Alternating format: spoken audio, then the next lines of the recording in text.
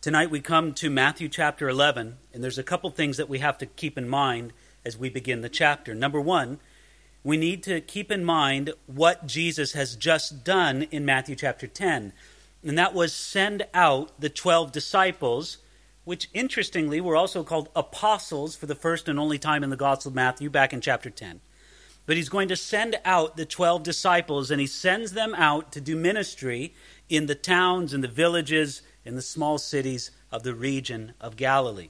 That's the first thing to keep in mind. The second thing to keep in mind is the general tone of Matthew chapters 9, 10, 11.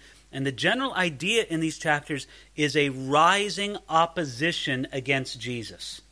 And we'll see some of that reflected in it and how Jesus will answer back to that opposition here in Matthew chapter 11. Really a wonderful chapter for us tonight. So we begin chapter 11, verse 1. Now it came to pass, when Jesus finished commanding his 12 disciples, that he departed from there to teach and to preach in their cities. And when John had heard in prison about the works of Christ, he sent 2 of his disciples and said to them, "Are you the coming one, or do we look for another?" Now first of all, notice in verse 1 that this happened when Jesus finished commanding his 12 disciples. Now it's interesting to see.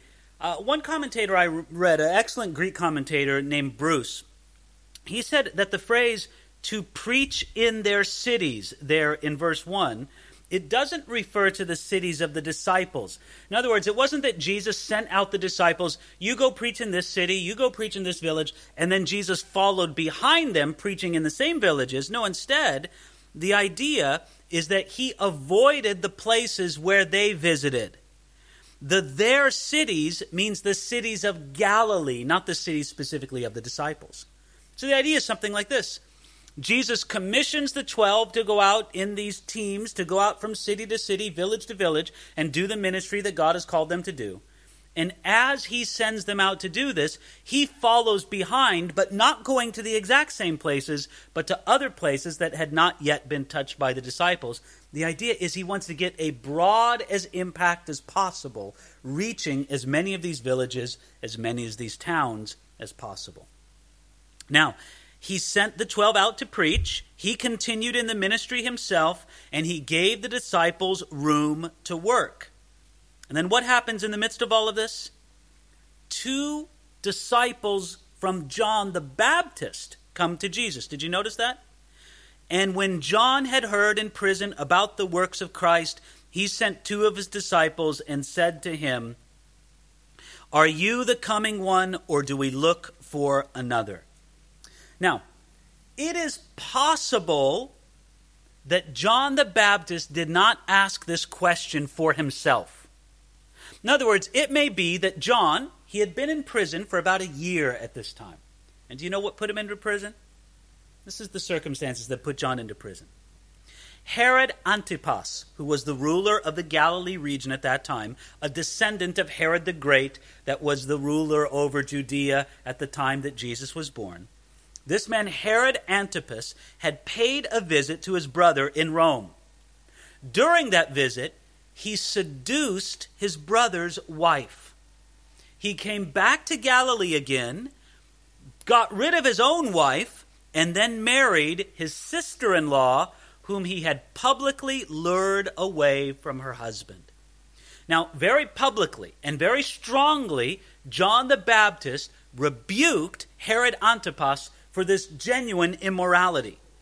Now, Herod, like many people in those days, many rulers in that day, did what they did. He put him in jail. And it was not safe to speak out against a man like Herod Antipas. So John was thrown into the dungeons of a fortress somewhere near the Dead Sea. Now it's possible that while John remained in that dungeon for that year, that he just stayed strong, full of faith, never doubting, and he decided, you know what?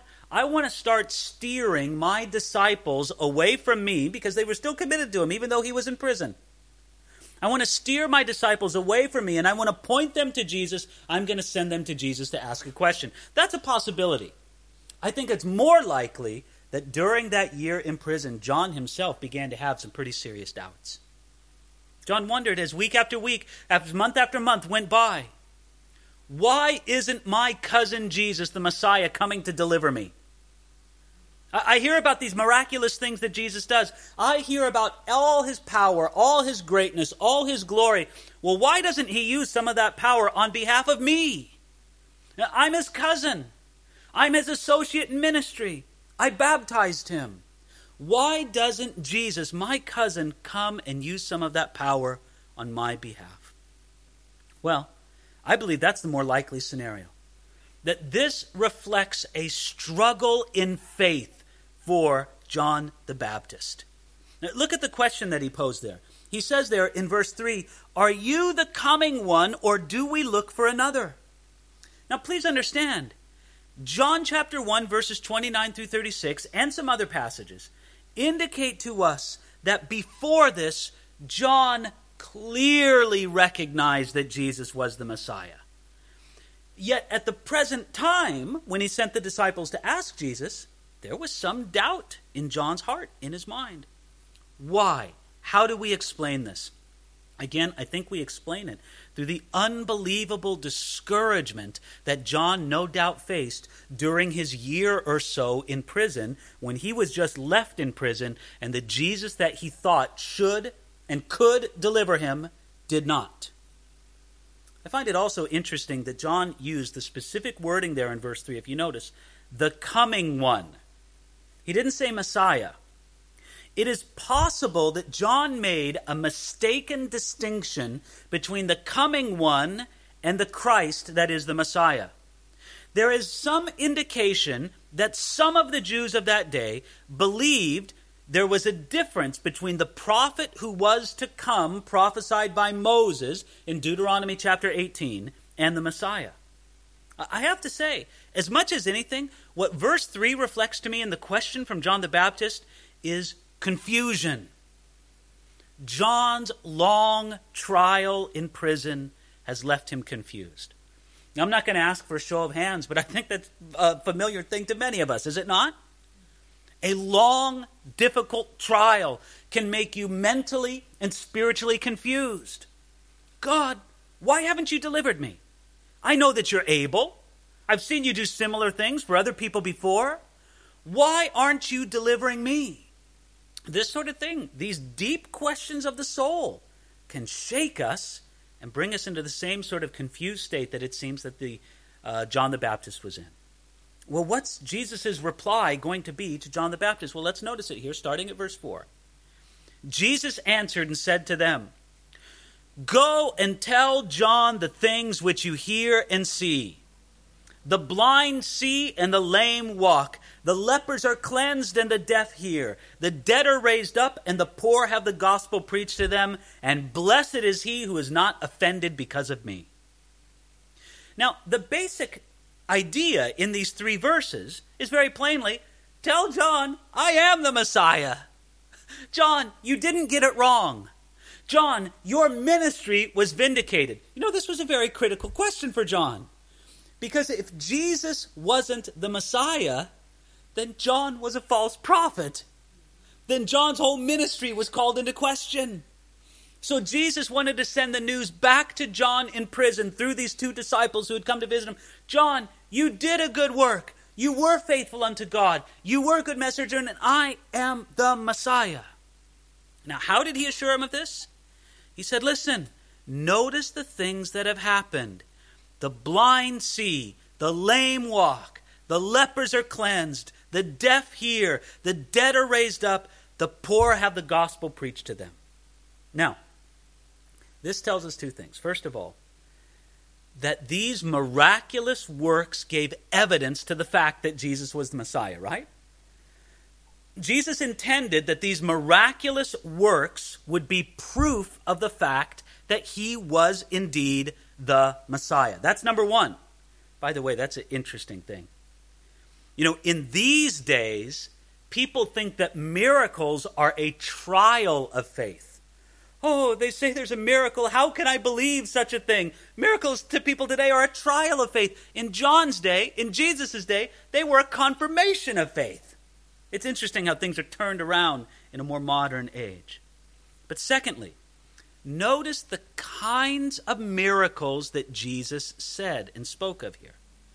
These are humble acts of service. Now listen, I'm sure John was happy that blind people could see. I'm sure that John was happy that lame people could walk. But don't you think he kind of wanted to see Jesus come and bust him out of prison? You know, there were more spectacular things in John's mind and his heart, more sort of politically oriented things, right? More things engineered to right all the wrongs of society. Jesus did miracles to demonstrate that he was the Messiah, but they were curious miracles. He didn't call down fire upon the Roman legions from heaven.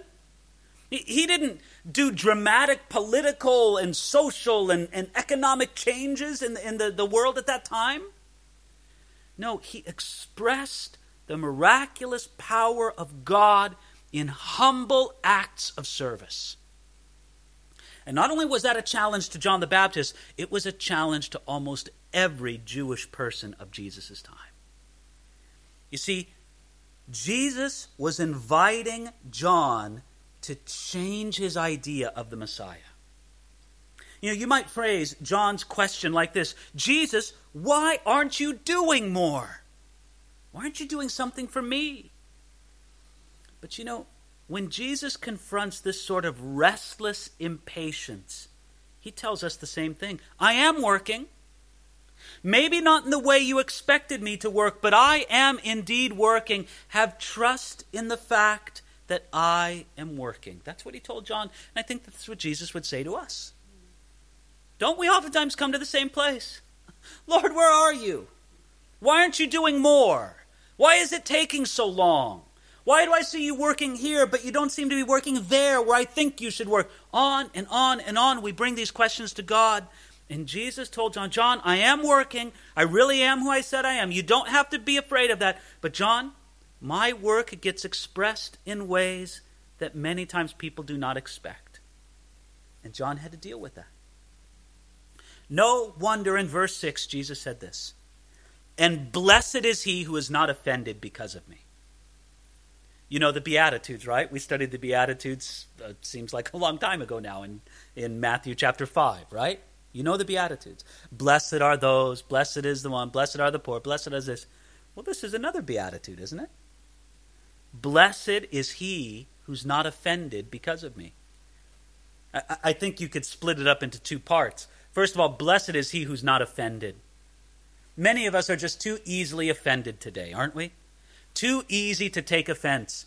But more specifically, we have to say that Jesus' real point was, blessed is he who's not offended because of me. Jesus knew that the focus of his ministry was offensive to the expectation of the Jewish people who were longing for a political deliverance from the Roman domination that crushed them. But there was a blessing for those who were not offended because the Messiah came apart from their expectations, or against their expectations would be a better way to say it. You might be able to put it this way. Blessed is the one who can be left in prison, can be silenced in his testimony, can seem to be forsaken by his Lord, and yet can overcome his doubts. Now, I believe that's the place John came to very soon after the messengers from Jesus returned. Now, Jesus isn't done speaking about John. Do you get the one? I will need to set the stage just a little bit before we go to verse 7, right? Jesus has just seen John wavering in faith a little bit, right?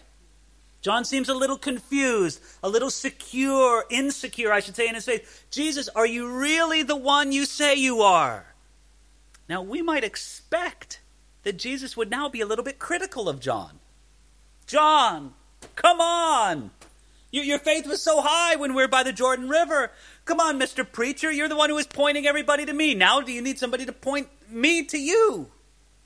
But no, Jesus doesn't do that at all. Look at how Jesus speaks of John. It's wonderful here in verse 7. As they departed, Jesus began to say to the multitude concerning John, what did you go out to the wilderness to see? A man clothed in soft garments? Indeed, those who wear soft clothing are in kings' houses. But what did you go out to see? A prophet? Yes, I say to you, and more than a prophet. For this is he of whom it is written, Behold, I send my messenger before your face, who will prepare your way before you.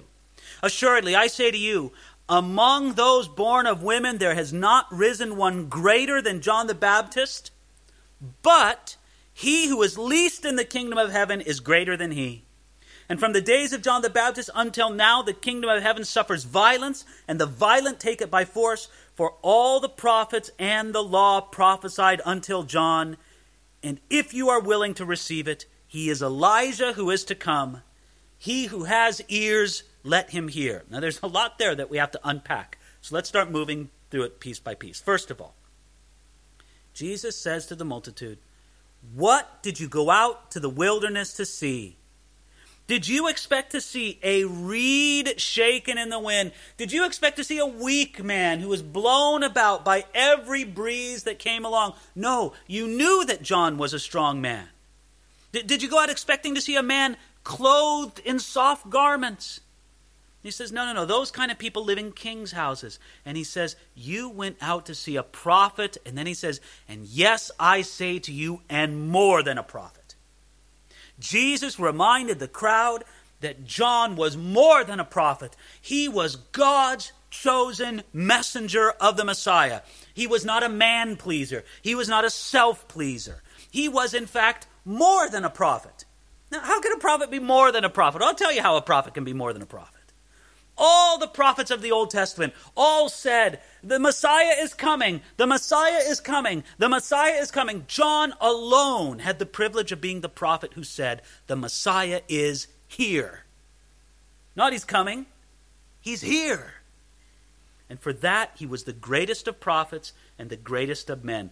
Did you see that very remarkable statement that Jesus made about John the Baptist right there where he says in verse 11, I say to you, among those born of women, there has not risen one greater than John the Baptist. That's amazing, isn't it? Of all those born of women, not one greater than John the Baptist. Now again, that puts John in very, very high company. Bring out your prophets. Bring out your prophets. Bring out Moses. Bring out Elijah. Bring out David. Bring out all these great prophets of the Old Testament. Jesus says that John has a status and a place and a privilege greater than any of them.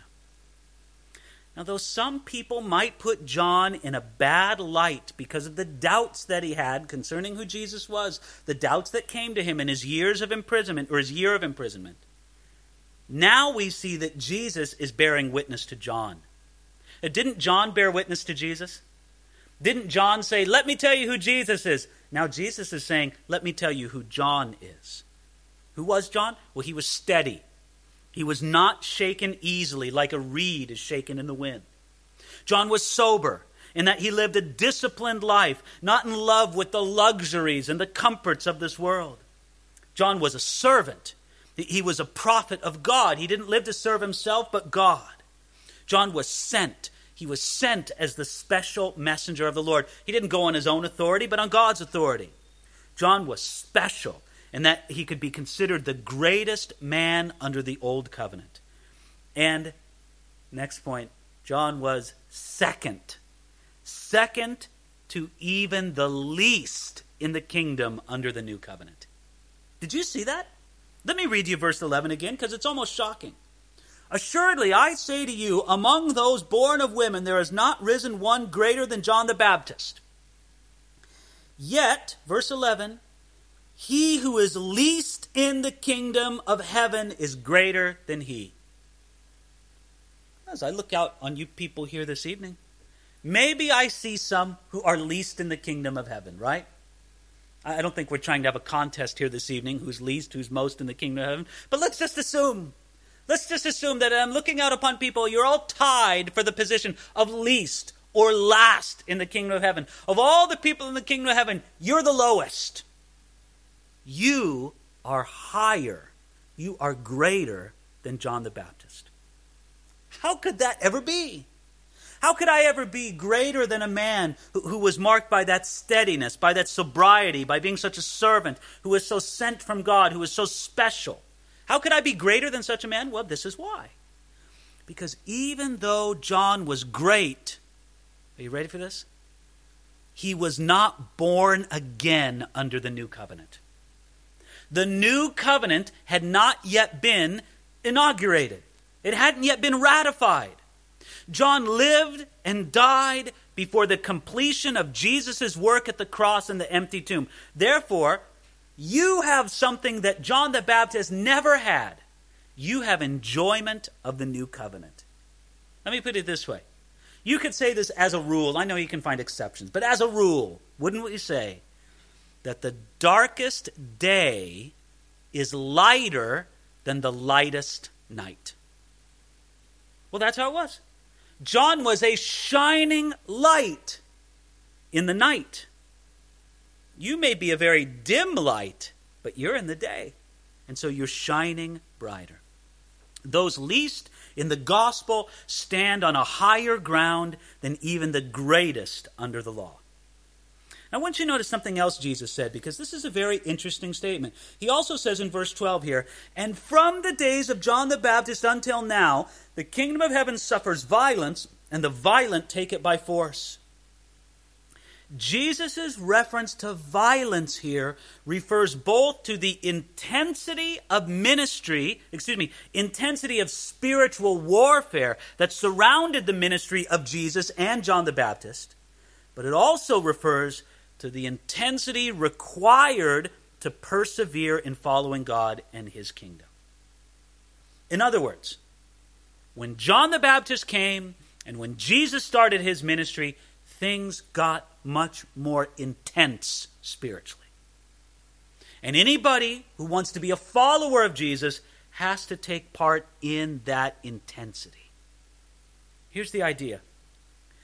The kingdom of God will never be received passively. It's always founded on God's work on our behalf. Not what we do for God, but what he does for us. Please, let's always remember that. But God's work will always produce a response in us. And if you're going to be a part of his kingdom, that response in you is going to be a drive. It's going to be a passion. I think this is a thing that we have to lay hold of. Listen, the kingdom of God takes passion. It takes commitment. It takes violence, if you will. Spurgeon told a wonderful story at this very point. He said that many times, I'm going to paraphrase to you a longer quote from Spurgeon. He said, many times people complain to me and they're surprised, and they come to me and they say that they've never found a blessing upon anything that they've attempted to do for God. For example, somebody would come to Spurgeon and say, "I've been a Sunday school teacher for years, and I've never seen any one of my boys or girls converted." You know what Spurgeon said to that person? He would say to them, "No. And the reason why you have never seen one of yours converted is that you've never been willing to be violent about it. You've never been compelled by the divine Spirit to make up your mind that they would be converted, and you were going to leave no stone unturned until they were." Now I'm going to quote Spurgeon.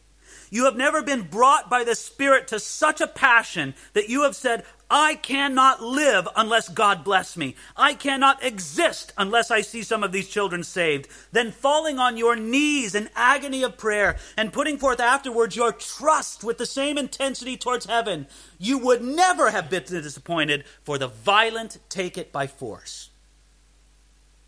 You understand what I mean by this? Listen, when we put the emphasis on the work of Jesus in our salvation, and that it's his work that saves us, it's all absolutely true, and we believe it with all our hearts. We do not save ourselves. He saves us. Yet we receive that salvation with a passion that can be likened to violence. Think of the crowds that would come around John the Baptist. Think of the crowds that would come around Jesus, right? Can you picture that in your mind's eye? Thousands upon thousands of people. And what are they doing? They're all pressing to get closer to Jesus so that they can hear him. Perhaps they can even see his face. So what are they doing? They're smashing, they're pressing, they're putting themselves any little gap. You know, you've been in a crowd like that, haven't you? any little gap you can see in front of you, you press yourself in it, and you're kind of a little rude, and you're a little violent, you excuse me, and this and that, and you're pressing forward with all of your strength, with all of your effort to do it. Jesus says that's the kind of determination it takes to enter into the kingdom of God. Now notice this. Jesus continued here. He says, verse 13, for all the prophets and the law prophesied until John. You see, Jesus saw that an era ended with John. All the prophets and all the law anticipated John and his ministry as a herald. There is a sense in which John spoke for every prophet before him who heralded his coming. And then Jesus says something very dramatic in verse 14. And if you're willing to receive it, he is Elijah who is to come. John can be seen as a partial fulfillment of the prophecy in the book of Malachi, chapter 4, verse 5, that says that Elijah will come before the great and terrible day of the Lord. You won't see the fulfillment of all things until you see Elijah. Now, please understand this. Jesus makes it very clear. John was not Elijah. He was Elijah if you're willing to receive it. And this is what he meant by that. Is that John served in the same spirit and power, the same office, if you will, as Elijah. And because John was Elijah in the symbolic sense, Jesus added those words, if you are willing to receive it. I do want to remind you of something. Elijah did, in fact, come during the ministry of Jesus. Do you remember? That little thing we call the Transfiguration? We'll come to it eventually when we get to Matthew chapter 17. In the Transfiguration, Elijah actually did come to earth, did he not? Elijah and Moses conversed with Jesus on the Mount of Transfiguration. But in a further fulfillment of that Malachi 4 promise, Elijah will come again before the second coming of Jesus, likely as one of the two prophets of Revelation mentioned in Revelation chapter 11. Now, I find it fascinating that Jesus likens John the Baptist's ministry to Elijah's ministry. First of all, because it's a totally legitimate comparison. But why does Jesus do it right here at this point? I think he wants to remind people. There was one notable thing about Elijah. He dressed a certain way. John dressed the same way. He was familiar with the wilderness. John was familiar with the wilderness. He was a bold prophet who spoke out to powerful people. John the Baptist did the same thing. But Elijah also had fits of great depression. And did not John the Baptist as well? Or so it seems from this very chapter. Now, verse 16. But to what shall I liken this generation? It is like children sitting in the marketplaces and calling to their companions and saying, we played the flute for you and you did not dance. We mourned to you and you did not lament. For John came neither eating nor drinking, and they say he has a demon. The Son of Man came eating and drinking, and they say, look, a glutton and a winebibber, a friend of tax collectors and sinners. But wisdom is justified by her children. So Jesus was thinking of John. He's thinking of how John was such a remarkable prophet to the generation. I think he's thinking of how John is in prison and how it's not right. It's not right that this ungodly generation should put a prophet like John the Baptist in prison. And so Jesus turns about, and I think the contrast between the godliness and the saintliness of John the Baptist and the corruption of his present generation is very much in the forefront of his mind. And he says, to what shall I liken this generation? Jesus considered the nature of his current generation and how they were choosy, how they were uncertain in receiving God's message and God's messengers. And this is how he expressed it. He said, you're like a bunch of children. You're all playing a children's game. And I start playing the flute and say, let's dance a happy tune. No, we don't want to dance a happy tune. It's too happy. Well, then I'll start playing a sorrowful tune, a mournful tune. Oh, no, let's not do that. It's too sad. In other words, nothing I do can ever please you. Many people have a heart to criticize. They're going to find something to criticize. Many people wouldn't be pleased with either John or Jesus. Isn't it wonderful that John and Jesus were very different in their personalities, right? As different as a happy song is to a sad song. Very different in their personalities. But people didn't like either one of them. Or at least many people. And Jesus was just recognized there's no pleasing this generation. They refused to hear God's voice in either form. They wouldn't hear it when it was presented in the somber way of John the Baptist. They wouldn't hear it when it was presented in the joyful way of Jesus of Nazareth. But in judgment or in mercy, it didn't match what they wanted. There was no pleasing them. And so what did they say about Jesus? Look at verse 18 again. For John came neither eating nor drinking, and they say he has a demon. The Son of Man, verse 19, came eating and drinking. And they say, look, a wine glutton and a gluttonous man and a wine bibber. Look at the next phrase. A friend of tax collectors and sinners. Now, Jesus is quoting criticisms that other people made of him. Do you understand? Jesus criticized? He eats too much and he drinks too much. He's having too much of a good time. Now, by the way, does that match at all with your perception of who Jesus is? The way many people have an image of Jesus in their mind, the last thing in the world they could think of Jesus doing is having a good time. But this is what Jesus was accused of.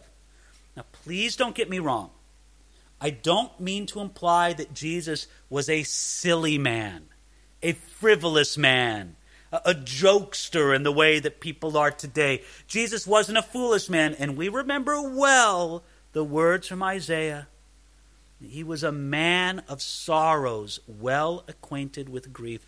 But nobody should think that Jesus walked around every day of his life overwhelmed with this kind of depression or melancholy. Not this at all. In fact, when people criticized him, the criticism was, he seems to be having too much fun. But notice what they say next there in verse 19. A friend of tax collectors and sinners. These words were meant to condemn Jesus, but really aren't they wonderful? Aren't those wonderful words? Aren't you happy that Jesus is the friend of tax collectors and sinners? Aren't you happy that Jesus is the friend of sinners? That he's not only the friend of some super saints who live out in some monastic outpost way out in the middle of nowhere and deny themselves every pleasure of life and just live these lives unbelievably committed to God, but Jesus is the friend of sinners. You know what that tells me? He can be my friend. I can be a friend of Jesus. Those people said it as criticism. Jesus received it, I believe, as a badge of honor. But notice the last phrase in verse 19. It's very important. But wisdom is justified by her children. The wise man is proved to be wise by his wise actions. The actions are like the children that come forth from him, right? The wise person doesn't have to give a lecture on wisdom to prove his wisdom. Do you want to know if somebody's really wise? Look at their life and look at the outcome of their life, and you're going to see. Wisdom is justified of her children. Jesus had especially in mind here the wisdom that would accept both John and Jesus for what they were and what they were called to. Look, people might criticize John, right? And listen, he was a weird guy, was he not? John was a strange man. There were things you could criticize about John. But look at what he did. John the Baptist led thousands of people into repentance, preparing the way for the Messiah. So criticize John all you want, but look at what he did. Wisdom is justified by its children. Same thing with Jesus. People might criticize Jesus, but look at what he did.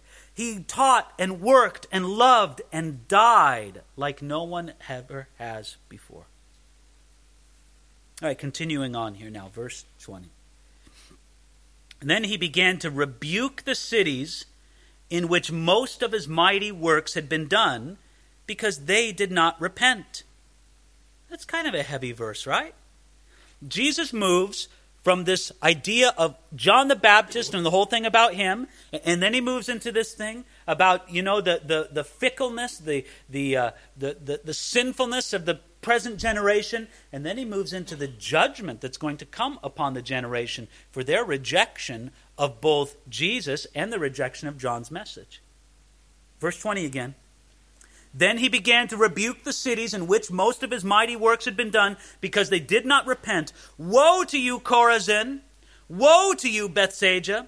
For if the mighty works which had been done in you had been done in Tyre and Sidon, they would have repented long ago in sackcloth and ashes. But I say to you, it'll be more tolerable for Tyre and Sidon in the day of judgment than for you. And you, Capernaum, who are exalted to heaven, will be brought down to Hades. For if the mighty works which were done in you had been done in Sodom, it would have remained until this day. But I say to you that it shall be more tolerable for the land of Sodom in the day of judgment than for you. I want you to notice something.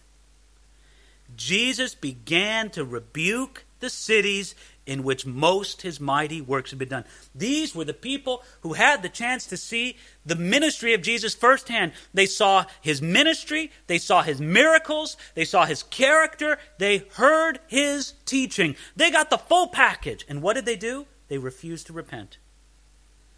Those cities who had such a great privilege of seeing the ministry of Jesus so close, their refusal to repent laid a great burden of judgment upon them.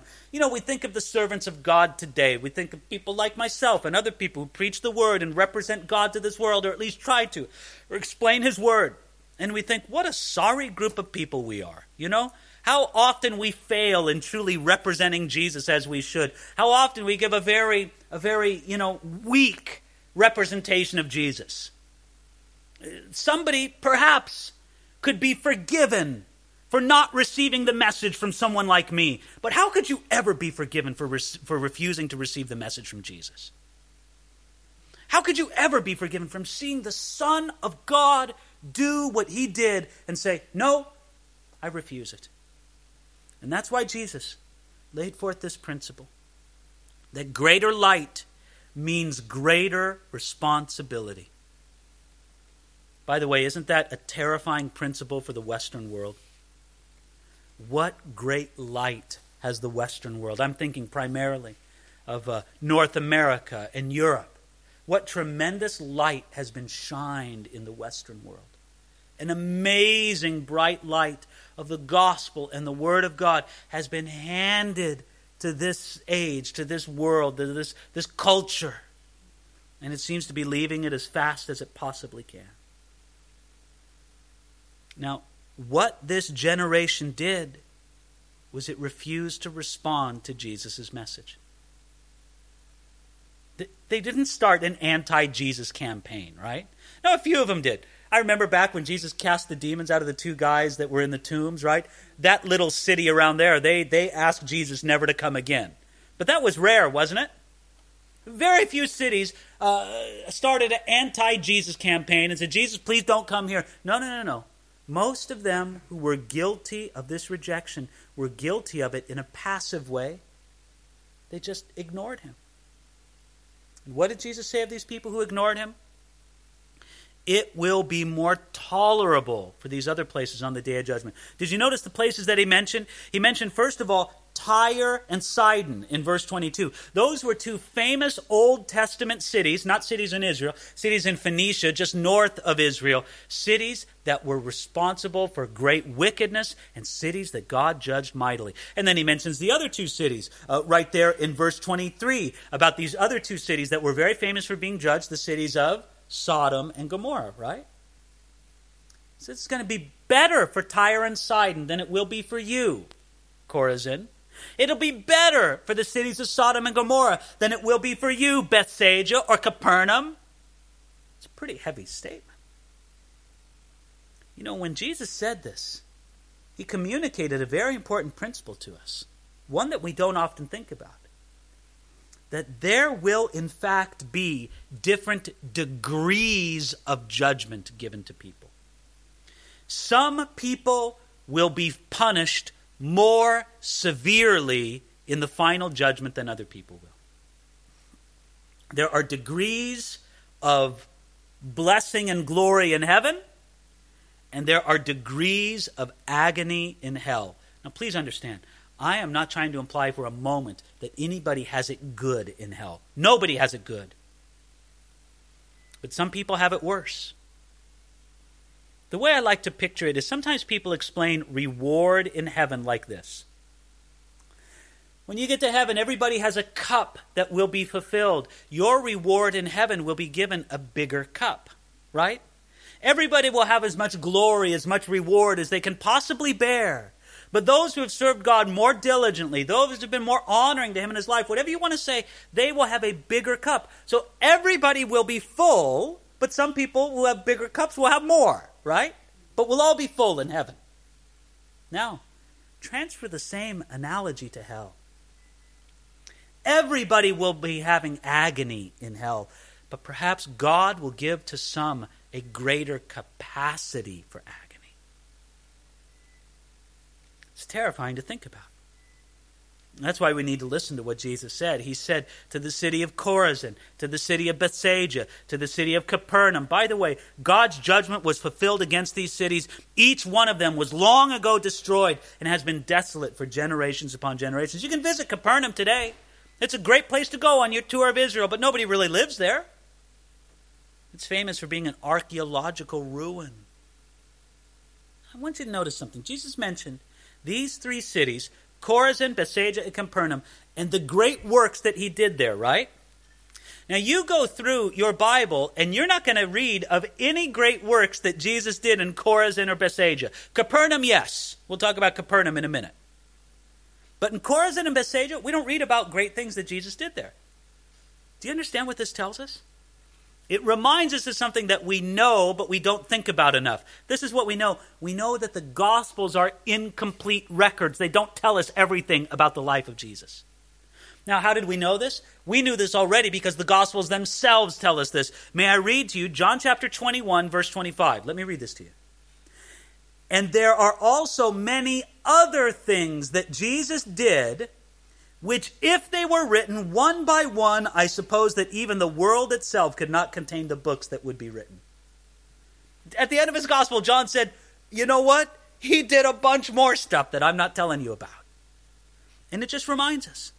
The Gospels are a true account of Jesus' life, but they are not a complete account of Jesus' life. He did much more than is included, including whatever miracles he did in Chorazin and Bethsaida. But then the third city mentioned, Capernaum. It's radical to me that Jesus would speak out against Capernaum. Why? Friends, that was his adopted hometown. That's where Jesus lived. He made his home in Capernaum.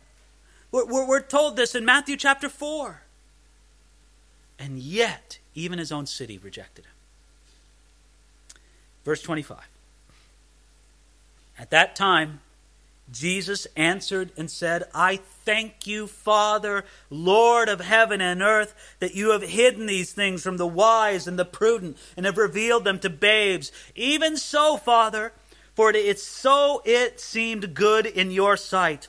All things have been delivered to me by my Father, and no one knows the Son except the Father, nor does anyone know the Father except the Son, and the one to whom the Son wills to reveal him.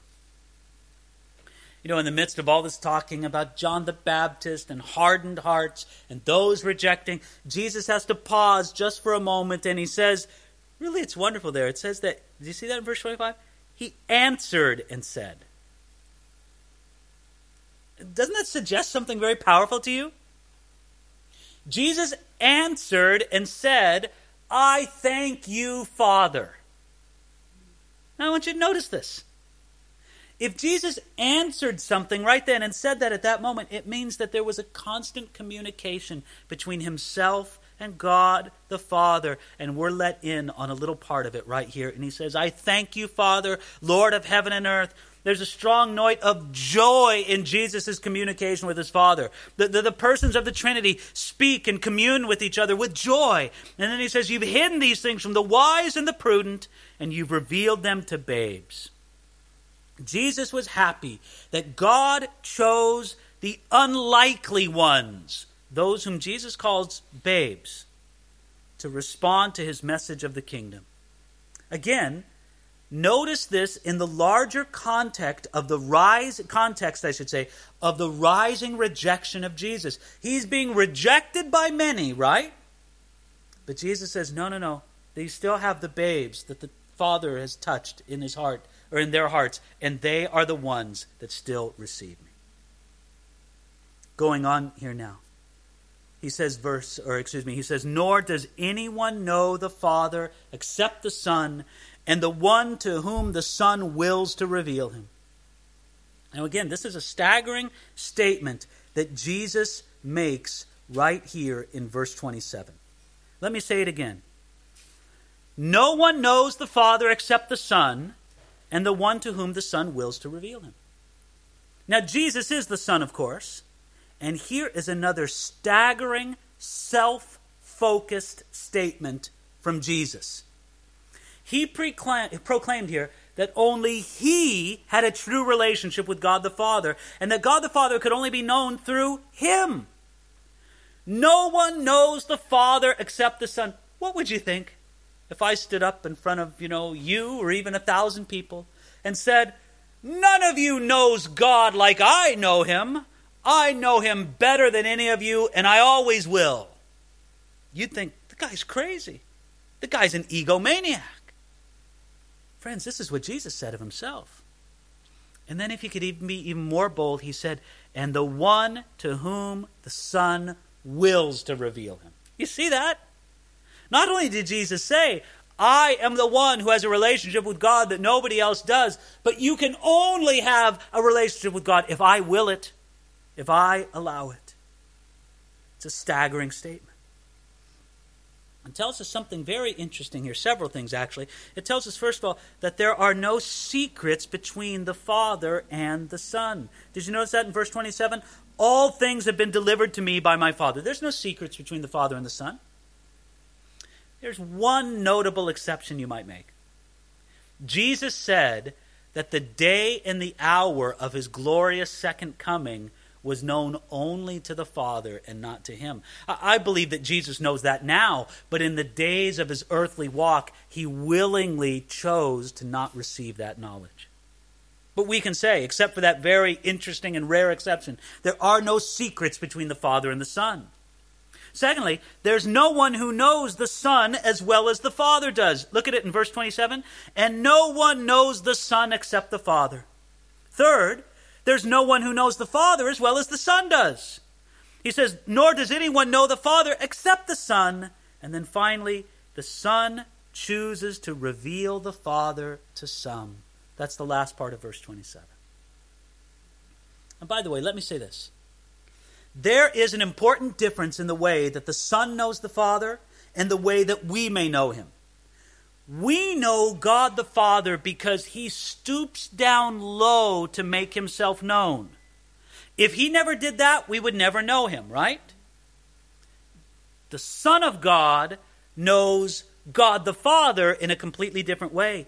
He knows them. They know one another because they are equal in nature and completely compatible with each other. That we cannot say of our own knowledge of God the Father.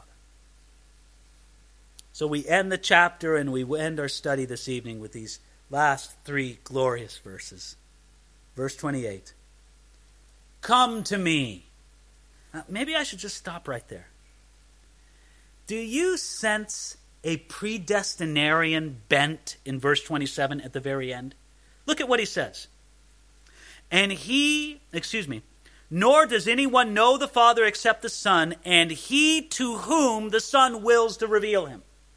In other words, Jesus is saying, and let's not come back on Jesus' words at all. We're just going to say them just as Jesus says.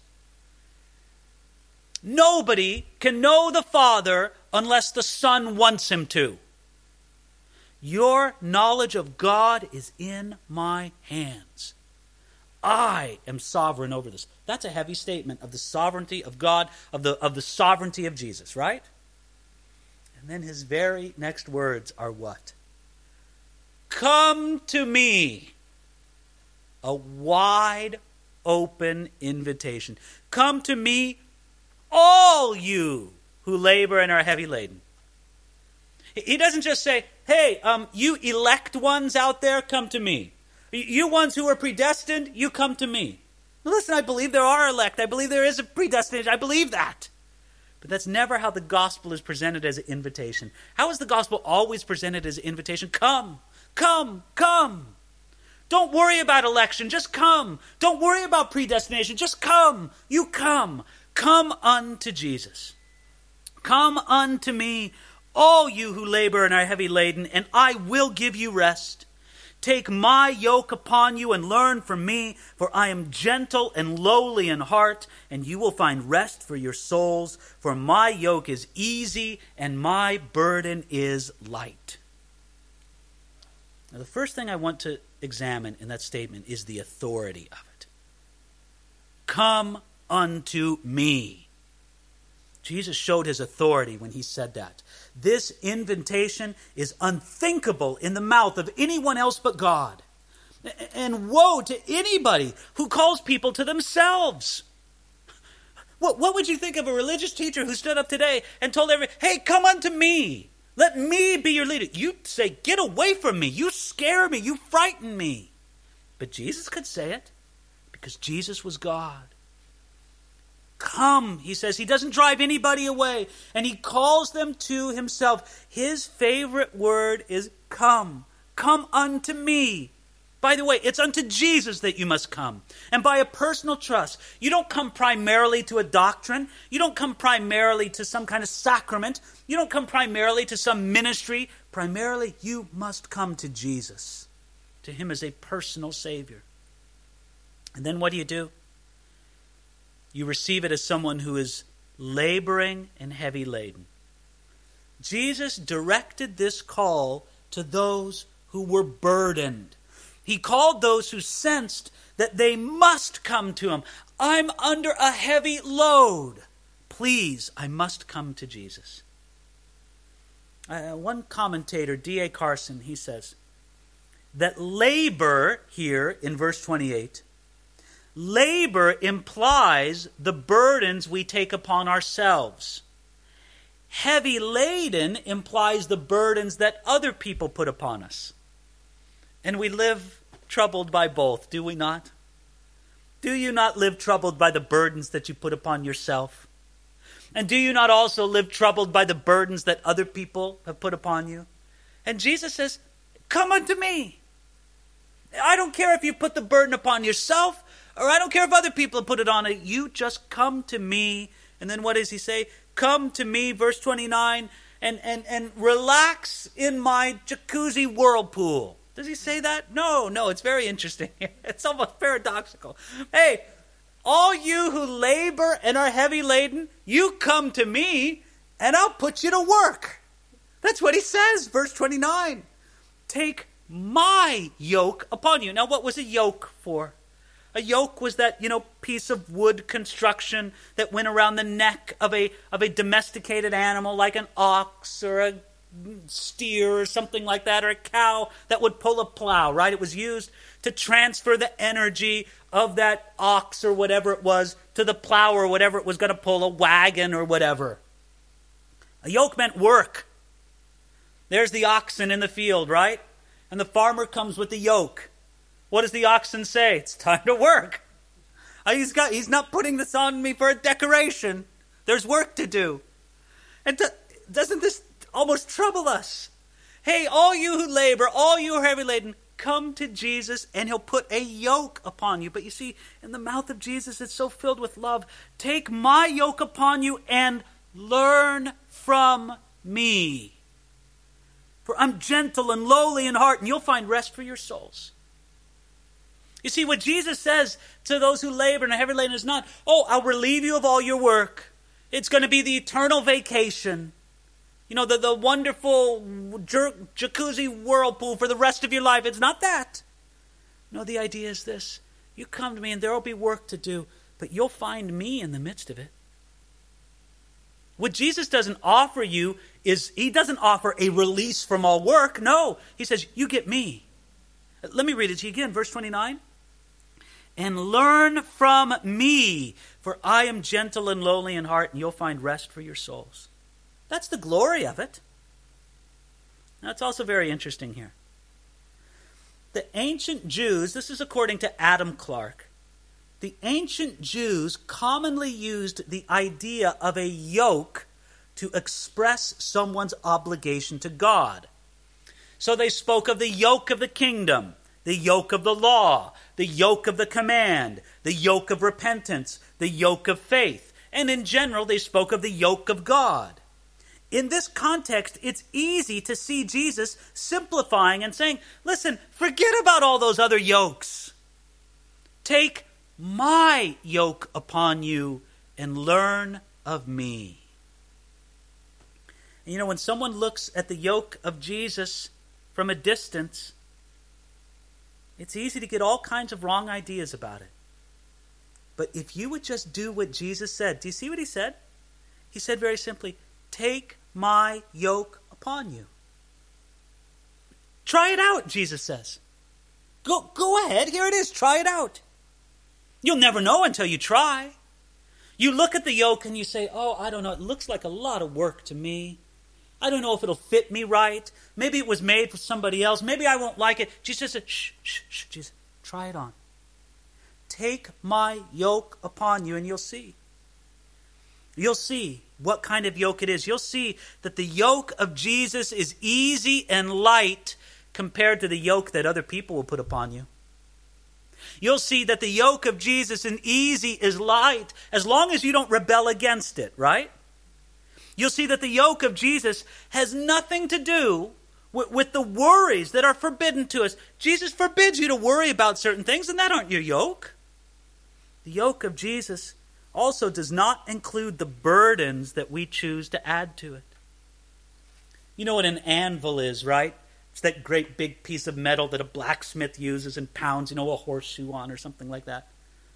Can you imagine the oxen working in the field, and there's the yoke. It's the perfect yoke for him. It's cut, it's fit just right. There's the perfect yoke upon the oxen, and there is the oxen going along, and it's such hard work, and he says, oh, this yoke is terrible. Well, Mr. Oxen, there's a problem. I see you've got an anvil tied to your leg. You're pulling it through the fields. Maybe that's the problem. Maybe your yoke has nothing to do with it. Maybe you've put upon yourself another burden that has nothing to do with the yoke of Jesus in your life. And then Jesus says, it's wonderful what he reveals himself as in verse 29. For I am gentle and lowly in heart. It's his servant's heart. It's displayed throughout his ministry. It makes him qualified to be the one who bears our burdens. And then he says something so wonderful there at the end of verse 29. You will find rest for your souls. That is the indescribable gift of Jesus. It's powerful and profound. It's unmatchable. This rest for your soul. And by the way, if you are a follower of Jesus Christ, you should consider that your birthright. If you do not have rest in your soul, then you need to talk to God about it and say, God, you said I should have this. I should have it. Why do not I have it? You need to talk to God about it. You should believe that something is wrong if you don't experience rest in your souls. I'm not saying that you'll never be troubled, that you never have a season of trouble. But listen, shouldn't we agree that the general tenor of our life should be one of rest for your souls? And then finally, verse 30. For my yoke is easy, Jesus says, and my burden is light.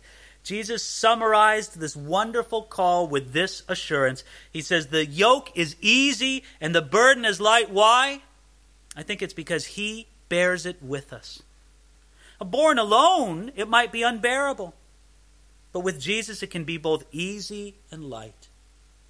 When they would train an animal in the ancient world, say, for example, an ox, when they would train that animal to plow, an ancient farmer would often yoke the new animal to an older, more experienced animal, one that was stronger and knew how to do it. The older, stronger, more experienced animal would bear the burden and would guide the young animal through the learning process. And this is the same thing that Jesus does for us. Now, this isn't a call to a lazy or self-indulgent life. There's still a yoke to bear. There's still a burden to carry. But yet, with Jesus and in Jesus, they are easy and light. If your yoke is hard and your burden is heavy, maybe we can say with some confidence that it isn't Jesus' yoke, that it isn't Jesus' burden. Because Jesus said it plainly, my yoke is easy and my burden is light. In the part of the world where Jesus lived, you know what they made yokes out of? Wood. And Jesus, being a man who worked with wood, it wouldn't be a surprise if he actually made yokes. If Jesus knew with his own hands exactly what it was like to precisely fit a yoke to the shoulders, to the figure, to the form of a particular animal, the yoke would be tailor-made to fit the ox. And that's the same yoke that Jesus knows how to put upon us. I think what we need to do is say that sometimes we need to just come back to the simplicity of the Christian life. Jesus, I want to come to you. I'm laboring. I'm heavy laden. I feel weighed down by the things I put upon myself and by the things other people put upon me. Jesus, won't you please bear my burden? I'll take your yoke if you'll bear it with me. I think that's a great prayer for a disciple. Father, that is our prayer for this evening. We think of the way, Jesus, that you promised so wonderfully to meet our needs. You promised so wonderfully to give us rest. Lord, right now we come to you and we just say we need that rest, Lord. We need to find rest for our souls. I pray that that would be the experience of everybody who listens to this now. That by the work of your Holy Spirit ministering in and through your word, that you would grant rest to weary souls. We need it, God. We get worn out ministering and serving and loving and living in this world that we have.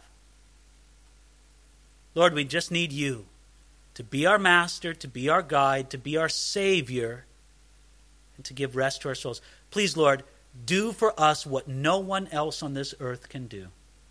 We ask you to do it for your glory now, in Jesus' name. Amen.